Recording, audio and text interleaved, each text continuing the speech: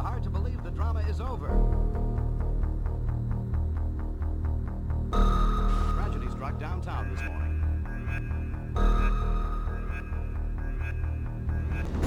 Welcome, ladies, gentlemen, seafarers, mariners, and amphibians from beyond. You are listening to the Je Nicole pod series. The opinions presented in this series do not represent the official position of any government, organisation, or entity. Welcome back to Je Nicole, everyone. Today I have the privilege to be joined by Pooja Bhatt. Pooja received her PhD from the School of International Studies at JNU in New Delhi, and she previously worked at the Centre for Air Power Studies, New Delhi. She's also the author of 9-Line, Deciphering the South China Sea Conundrum. Welcome to the show, Pooja. Thanks for joining us. Thanks, Lucy, and thank you for having me for the podcast. I'm really happy to be here with you all. We actually did a poll, and a lot of our listeners are really interested in hearing from maritime security issues across the whole globe. And India is a massive naval power as well, so it makes sense. So, just to start off, I guess I wanted to have a discussion about your book we just mentioned, the 9-Line, Deciphering the South China Sea Conundrum. The book explores China's actions in the South China Sea since the UNCLOS Arbitration Tribunal ruling, which was in favour of the Philippines in 2016. And it seeks to understand China's militarisation of the area. Would you be able to give us a quick synopsis of your main observations from your research you discuss in your book? Yeah, thank you. And so the book started somewhere. I started the research somewhere in November of 2016, and it was already 4 5 months since the judgment that has come in July 2016. And what struck me mostly was there was not much Indian perspective on how the entire issue of South China has been seen, because India has been present in South China Sea, albeit there was a very small presence in South China Sea in terms of having its economic resources, as well as doing some certain kind of military passages that Indian naval ships has been doing since 1960s. So I thought there was a lack of that kind of understanding, and I also wanted to see how South China Sea just not only figures as a military and strategic area, but also it has a larger meaning, what a larger context for Indian security dynamics. So what I try to do is to understand South China Sea not only from the military and strategic angles, but also from economics, from environmental point of view, from regional countries' point of view, to make a wholesome picture of exactly what South China Sea means for China and how Chinese strategies are actually going ahead in each of these areas. So my book has broken down of these elements into separate chapters, and in each of the chapter I have what I've observed that there has been actually a greater Chinese strategy towards how they want to acquire South China Sea resources and how they want to use it as its backyard. And it's just not the military angle that has to be seen, but there is a wholesome approach that Chinese grand strategy has towards South China Sea. And each of the chapter actually ended up understanding the same, and there was a similar outcome in this each chapter, that there are various angles as of how China has been approaching South China Sea. So that was the entire idea. And the second part of it, I tried to understand that it's a part of global commons. So why rest of the countries who are stakeholders in that region, how and why they should be behaving in a certain way. And I think over the past few recent years, we have been seeing countries have been trying to show up their presence. Right now it's more of the military thing, but I think more and more countries are being vocal about how South China Sea is a global commons, and including India, if I say. Till recently, India never made a very solid, overt statement about what it sees South China Sea as. But last year, it made a MEA, Ministry of External Affairs, made a very clear, vocal statement that South China Sea is a part of global commons. I think this is the kind of statement that should be coming out of more and more countries who see themselves as stakeholder. So this was the two part of my book, and this is what I try to bring out in my book as well. Yeah, in Australia, we're in a similar position as well, because it was only a couple of years ago that Australia made an official statement by submitting a note verbale to the UN saying we don't recognise China's claims in the South China Sea. And so you said you hope that more countries become more vocal about it. Do you think that will help China be held to account? What do you think that will achieve by doing that? Okay, I see it this way. What China is trying to do, we all know, is unilateral, and there is this overconfidence in the country that because it is the largest trading partner of most of the countries, and uh, countries will not make certain, vocal statements against it. But whereas what is happening nowadays, there's a growing understanding within countries that despite everything else, there is a crucial issue that is going in South China Sea, and they are becoming more vocal about it, whether they are regional countries, whether they are extra regional countries. So I think that kind of concerted voice that is coming up in terms of South China Sea and more countries being involved in it, I think that has to have certain kind of deterrent effect on Chinese activities in the region. It cannot go on forever with its activities, thinking that nobody will, respond to it. And I guess another thing to think about is multiple ASEAN nations actually disagree with each other on the EZ. So, for example, if we're talking about Indonesia and Vietnam as one example, so perhaps you suggest that if they are able to reach some sort of consensus on their own boundaries between each other, do you think that would help then if they put forward a united front towards China? Or they're completely separate issues in your mind?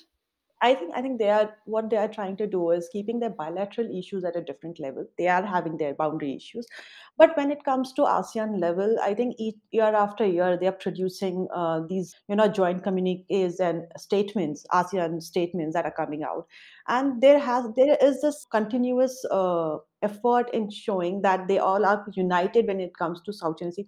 The difference that comes each year is depending upon who is the chair. So if you read through the past 10 years of ASEAN communiques, every time it was Philippines or Vietnam as a chair of ASEAN, we had seen more solid, more vocal ASEAN statements towards South China Sea. However, when with the countries like Cambodia and Brunei as the chair, the statements were little mellowed down. Good and bad. Good is that every year they are making South China Sea as a issue, and trying to bring out the safety and security and peaceful measures as a common bottom line in every statement. Bad is that it depends upon the chair, who's the chair, and how what kind of relationship they share with China. Based upon that, the language of the statement will come out. So despite having bilateral issues amongst themselves regarding the maritime delimitation, when it comes to at the multilateral level, the regional level, I think they are showing a concerted effort, and that's, I think, appreciable. Okay, and you mentioned before that India has been transiting through the South China Sea since I think you said the 60s. Mhm. For those of our listeners who aren't really familiar with Indian naval operations, you better talk us through what that has looked like. Has it just been port visits, or yeah, would you be able to take us through that?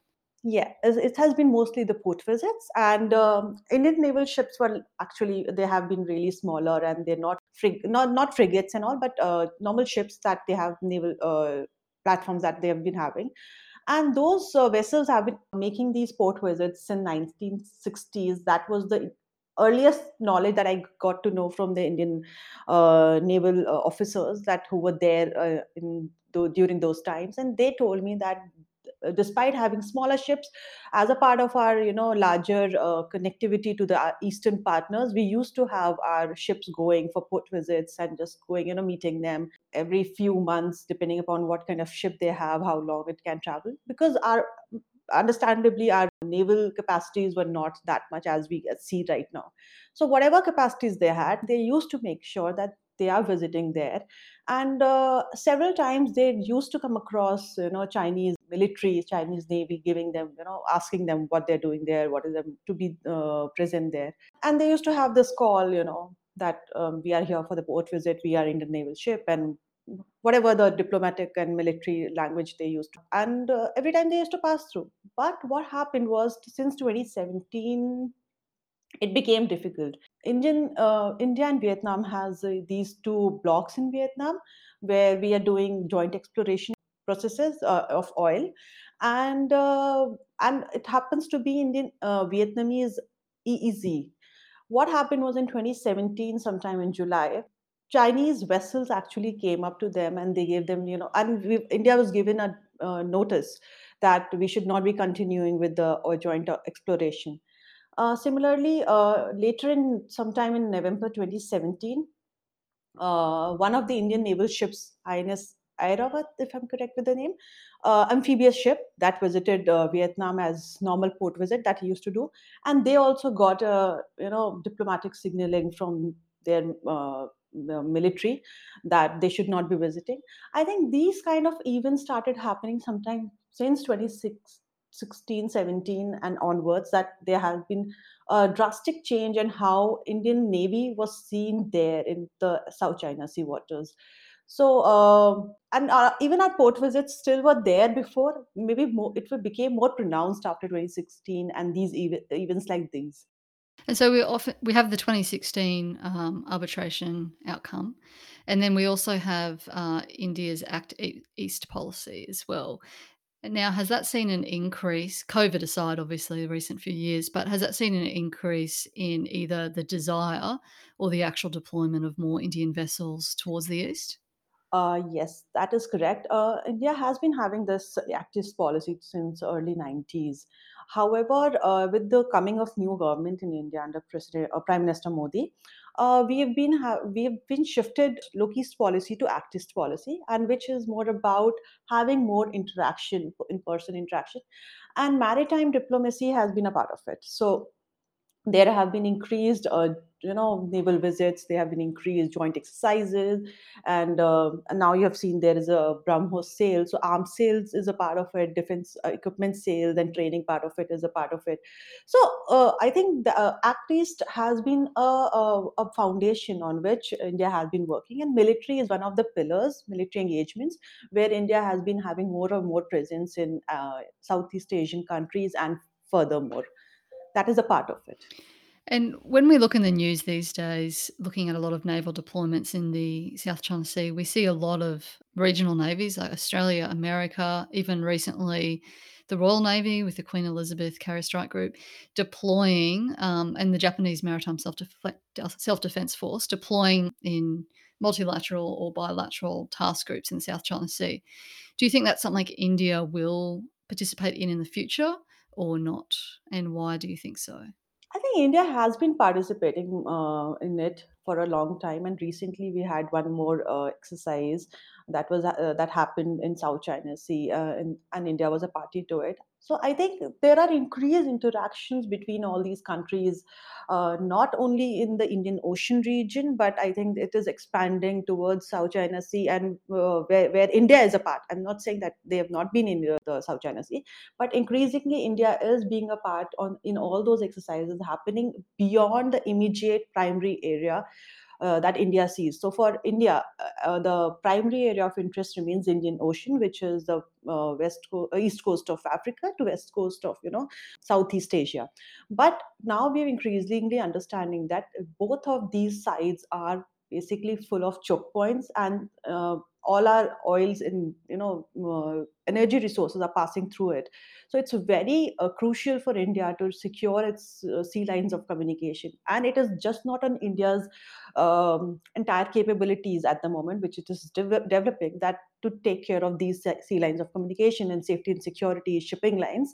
So I think what we are seeing is increased realization of this aspect within Indian military establishment, and also there is increased cooperation with the regional like-minded partners who are seeking to do the same, but they understand there are limitations to their individual capacities, and that therefore it's only best in interest for all to join hands and do the same. It is in these thought processes, these lines of thought processes, that they are coming together, pooling up their resources and doing all these exercises together. So India is being increasingly a part of all these exercises. And having a look, speaking of India militarily, we know that there's on one side you have Pakistan, on the other side we have China, and particularly the Sino-Indian border. There's often disputes along there. Now, sometimes when you read the Defence News account on Twitter and, Jane's Online, it talks about increasing Chinese survey vessels or oceanographic vessels coming into the Indian Ocean region. How do you foresee that playing out? Do you think that will be a place where more increasing tension will occur between China and India militarily? Absolutely. So for India, from Indian perspective, our we were not a very maritime focused country for a long time because our territorial borders were, as you rightly mentioned, were always in conflict. So we were either looking at Pakistan or looking at China from the northern side of it. But increasingly, we have realized there are Chinese vessels in terms of not just the survey vessels and research vessels, which are being frequently noticed and observed by Indian military, Indian naval of navy, but also there have been militia that has been seen. Last 2 years back, we have had a huge bunch of fishing militia that was just outside the EEZ of India in its western border. So I think these are the incidents which have been largely noticed. Some of them are actually put out in public, and a lot of them are not even mentioned outside for the security reasons. But there is an understanding that we have been ignoring our maritime borders for the longest time, and we are seeing Chinese presence in our waters. Maybe it's for fishing, maybe it's for survey, maybe it's for any military showing military friendship. So it's some kind of help to Pakistan as well, that happens to be our adversary, and Pakistan does not have a strong military. So I think that is one other angle where China is trying to help out Pakistan, giving them submarines, giving them other maritime equipments to strengthen them, and make India's position little difficult in their at least in the western borders. So I think these are the mixture of events that is happening in the recent years, and that has made India very very aware of its maritime deficiencies, I guess. And Indian Navy has been working really hard to overcome those. Yeah, it has been. You can really appreciate how it has been difficult for India with, Pakistan on one side and then, China on the other, but then you also have the entire water space around on the subcontinent as well. And you mentioned earlier that India is developing, so they don't just have these Soviet era platforms. It kind of seems like after the Cold War thawed, India adopted a more kind of multi-dimensional foreign policy. However, a large percentage of their military equipment still comes from Russia or is retrofitted Soviet Union kit, as you just mentioned. So, if I think of the Indian Navy off the top of my head, I'm thinking of the Kilo class, which I think you call the Sindhu Ghosh class locally, the Kiev class carrier, which is, forgive my pronunciation, the Vikramaditya, I think that's what it's called, and the Rajput class, Tawar class, etc., etc. Can you describe how India's relationship with Russia has evolved over the years, particularly with respect to military engagement and procurement? That's a great question. So we need to understand a bit of context why India has such a huge Russian equipments in military. So it all started in 1970s when we were having a lot of wars and disputes. 1960s and 70s when we were having disputes with both China and Pakistan borders. And that was a time we needed a lot of equipments. Our domestic capabilities were not enough to supply those kind of equipments, so we were trying to purchase. And at the same time, in 1970s, we conducted the nuclear test. We were given the sanctions by US. Supplier of that was remaining for India was to turn towards Russia, and Russia is known for its military equipments and since that time. And Russia was willing to help, and we had Indo-Soviet friendship treaty happening during the same time. So military and defense equipments became part of major sales to India, and India started procuring from Russia. So all across our military, whether it's Army, Air Force, Navy, most of the equipments that we have been using are all Russian origin.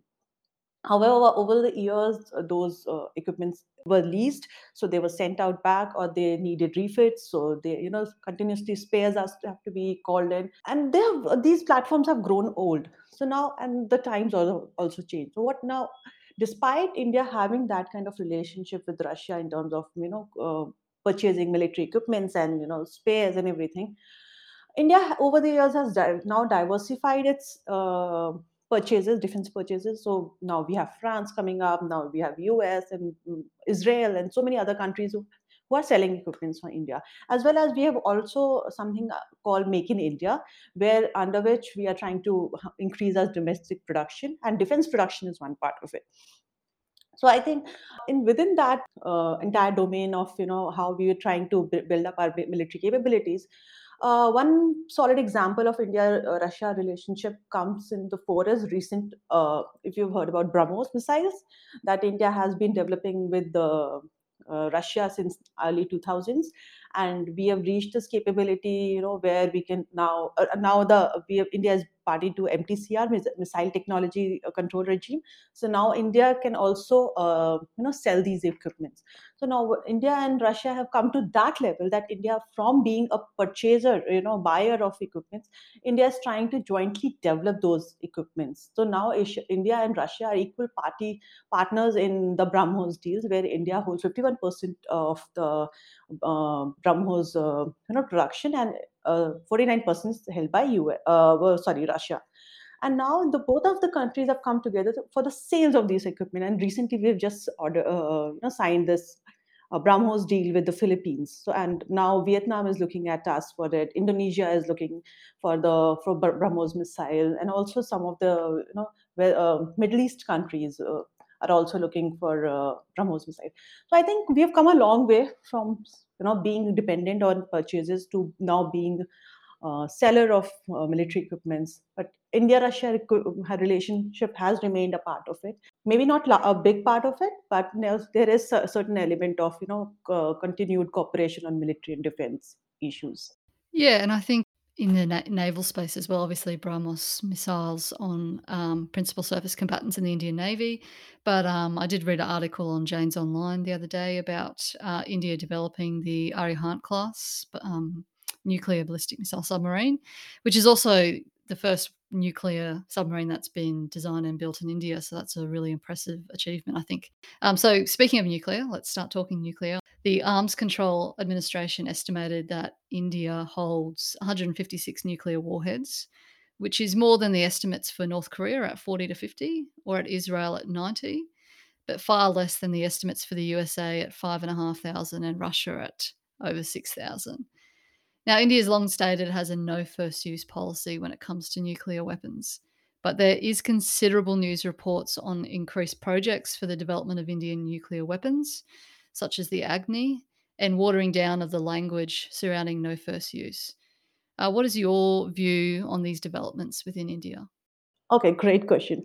So first of all, coming to numbers. So these are numbers which are basically estimated everywhere. So even for us, it is the same estimates that come. But what we have to recognize in this includes the entire number of nuclear weapons that India would have. So which includes the old and aging weapons which India might not have phased out, and they are also being calculated. So maybe they might not be used; they are redundant at the moment, but we actually calculate them in the number. So a large number of scholars who talk about Indian nuclear, missile numbers, warhead numbers growing, consider that the old and redundant nuclear warheads are also being considered in the same. And I think that's the reason the number is showing that high. In all probability, I don't think all are under the spectrum of being used.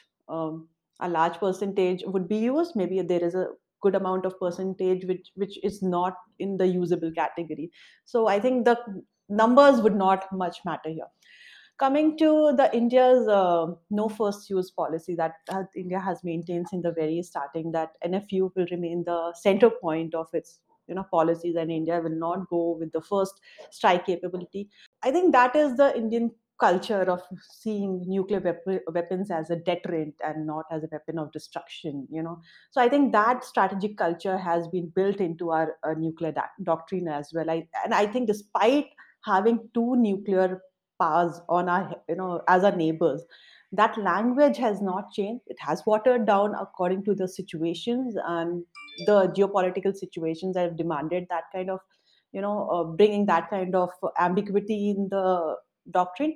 But I think in the large spectrum of things, and most of the analysts come, at least believe, and we all come together to understand that having an NFU is way better than having a first use policy, because it will only increase the chances of more accidents and more nuclear miscalculations, and which we do not want. And in terms of, yes, building up our second strike capability, third strike capability, India is working towards it, because we understand that this was one of the fields where we were lacking, and having certain kind of nuclear capable missile submarines and will only increase India's second strike capability. So that is the kind of entire spectrum of nuclear capability that we are trying to develop. So it all falls in line that we do not seek to use the nuclear weapons as the first chance, but we are always prepared to give it back with the second strike capability. I think that is the kind of entire mindset that Indian strategic culture has, and all of the developments that are happening should be seen from that point of view. I know that I think it was about a year or 18 months ago, a diplomat within the PRC stated, yeah, we have a no first use policy, but if the US intervened in an invasion with Taiwan, then that would be the exception. Do you foresee in the future any red lines like that being considered for India? Yes, we'll have a no first use policy, but if this red line is crossed, then we may reconsider, or you think it will stick to that NFU policy? I think it has been already mentioned in our doctrine that if there is an attack on, nuclear attack on India, or maybe on some of its resources, in whether in India or abroad, or it's personal in India and abroad, if that kind of danger happens, India might consider. But I think these are the red lines that are needed to be spelled out, and these are needed to be given. You might not still go for a first use policy ever, but I think, just as you mentioned, China mentioned, if Taiwan is attacked. So I think in the similar lines, India has these red lines, given out in its earlier declarations as well. And so you also worked at the Centre for Air Power Studies in Delhi.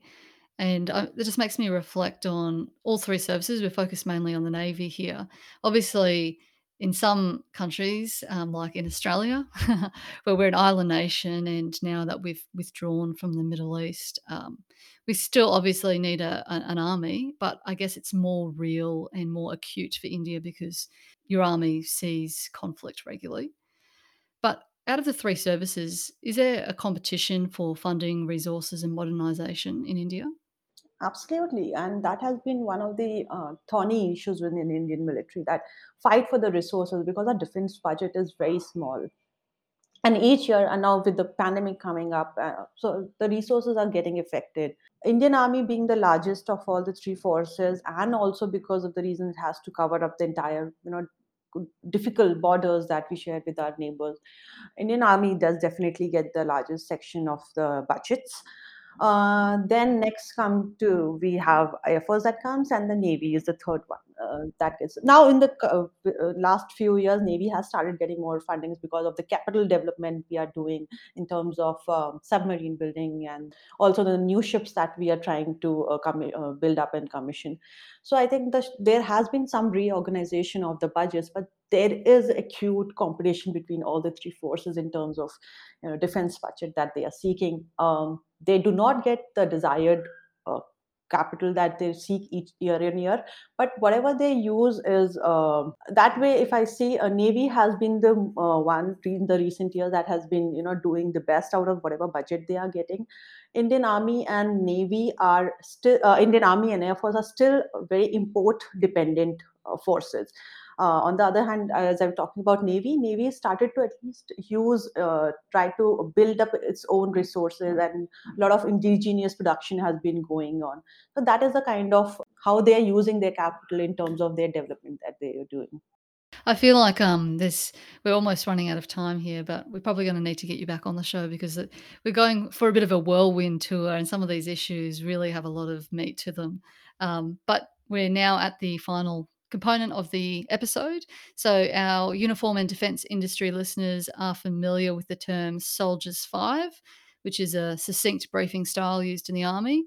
But here at Je Nicole, we're navalists and amphibians. So we're going to live up to the translation of our name, the Young School, and do something a little juvenile but intellectually challenging. And if you're joining us for the first time, this will be new. But if you tuned in on last season, then you know it's time for the Sailors 3. So all of our podcasts end on this maritime alternative to the Soldiers 5. So we're now going to ask Pooja 3 questions that she has to answer. So the first one is, what is your favorite or what you consider the most remarkable in-service military platform in the world from any service? That has to be a submarine. Awesome. Which one? For various reasons.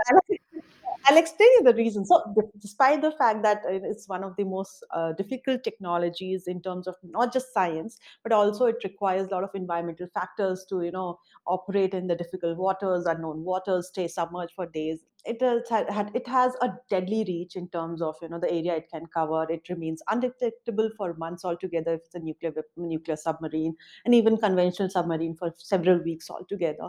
I like and there is this element of deterrence that it brings because it remains undetected for months altogether. It is like finding a needle in a haystack. So it becomes such an exciting platform for me whenever I read about it, the and stay hidden for months altogether. It develops that kind of it is such a potent weapon. If you read the most of the history.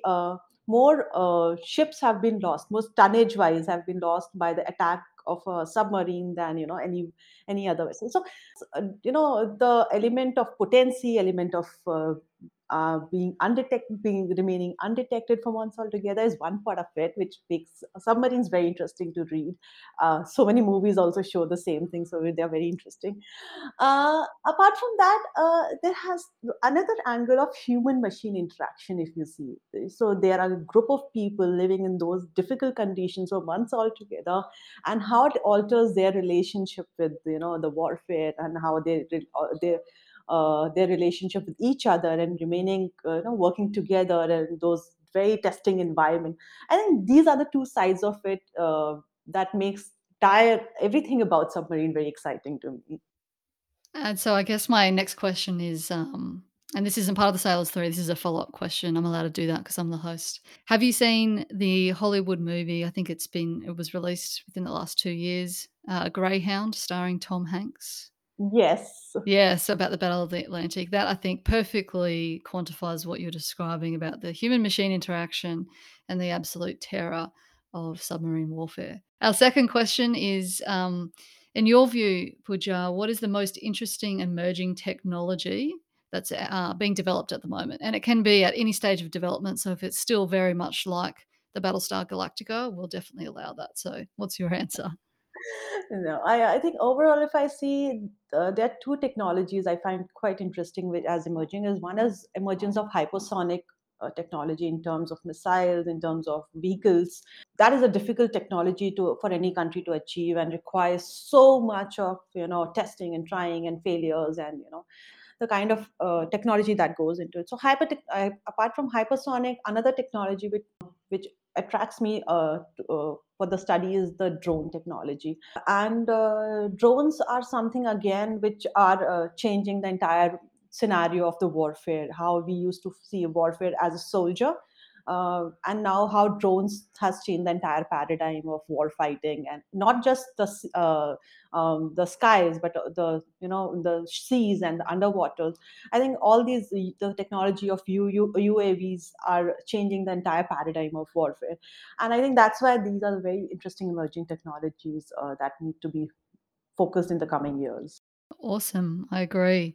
All right. Our final question is the wild card. So you can pick one of the following options. You can make either a prediction for the future of military operations or technologies, or you can recommend a book for all emerging maritime leaders to read, or the final option is a tip for emerging maritime leaders. So are you going to make a prediction, recommend a book, or provide a tip? No, I am. I think I should stay away from a military tip. That's not my domain. So I just take. I think I'll just take the first one. And as we're talking about the future of warfare, I think the future is definitely very much remotely operated UAVs culture. So it's from drone now, which is which still has a human element to it, and there human touch to the technology. From there, we're moving towards completely AI operated drones and UAVs, and I think that's the scary part of the war fighting, because we all know the side effects of AI and their limits, and maybe beyond which we don't know. I think future of warfare is looking very dangerous, because there is no human. There might not be any human touch to the warfare anymore, and I think it would be machines that would be determining a certain kind of decision making in the warfare, and it's not a very positive sign to see.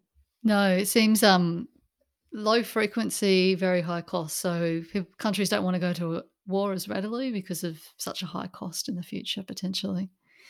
All right, awesome. Well, thank you very much for coming on the show, Pooja. Your insight was really, really valuable, and I'm sure our listeners will be really pleased and interested in hearing what you have to say. And I definitely think we're going to have to get you back on the show again. And thanks for coming. Thank you so much for having me, and I look forward to seeing you again very soon. Thank you for listening to Je Nicole Pod.